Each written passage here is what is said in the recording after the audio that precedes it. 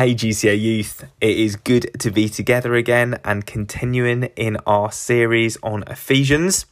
We are going to jump right in today in Ephesians chapter 1 verse 10. So grab a Bible, grab a notepad or open the notes up on your phone and we're going to jump right in. So verse 10 reads as this: as a plan for the fullness of time to unite all things in him, things in heaven and things on earth.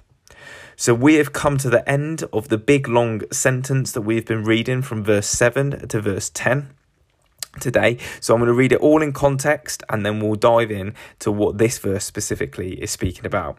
So starting in verse 7, in him we have redemption through his blood, the forgiveness of our trespasses according to the riches of his grace, which he lavished upon us in all wisdom and insight, making known to us the mystery of his will, according to his purpose which he set forth in Christ as a plan for the fullness of time, to unite all things in him, things in heaven and things on earth.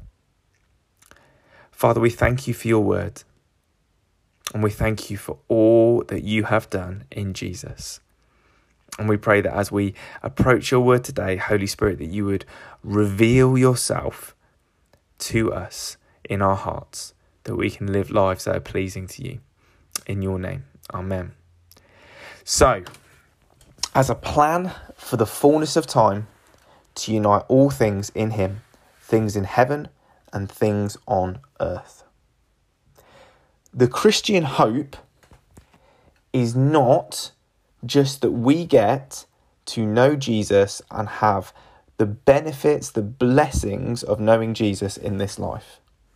The Christian hope is that one day, we don't know when, but Jesus is coming back.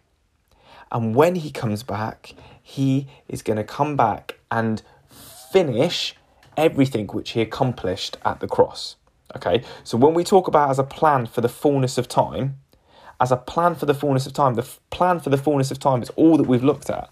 So he has redeemed us through his blood. He's forgiven us of our sins according to the riches of his grace. The mystery of his will that he's purposed in Jesus is that salvation. But it's more than just a salvation. It is a unification. Big long word. That means it has brought unity. Now, the first thing that it's brought unity to is the people of God, who are the Israelites, the Jewish people, and the Gentiles, which is everyone who wasn't a Jew, which, as you can imagine, was a large proportion of the world. And that previously, the only way of coming to know God was to join the Jewish people, was to do all the things they did. So things like circumcision and not eating certain foods. But now in Jesus has made a way for them to come to know God through the sacrifice of Jesus. Okay? So, he has done this, and he is going to do it again in the fullness of time. At the fullness of time, which just means when Jesus comes again, and he is coming, that he's going to unite all things, and it's these two words again, in him. And the things that he's going to unite in him this time is everything.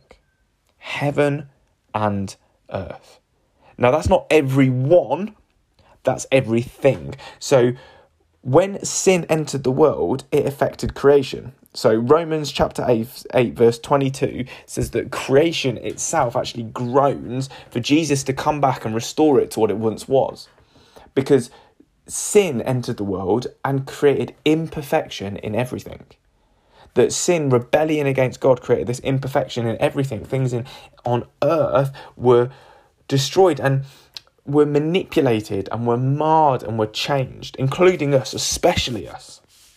And so those things and his people who still suffer with the temptations of sin, with the effects of sin in sickness and death and disunity and fighting with your mum and dad and fighting between friends and doing things that you just wish you didn't do and thinking things you didn't wish you didn't think and saying things you regret saying, he's going to do away with those things and unite heaven and earth.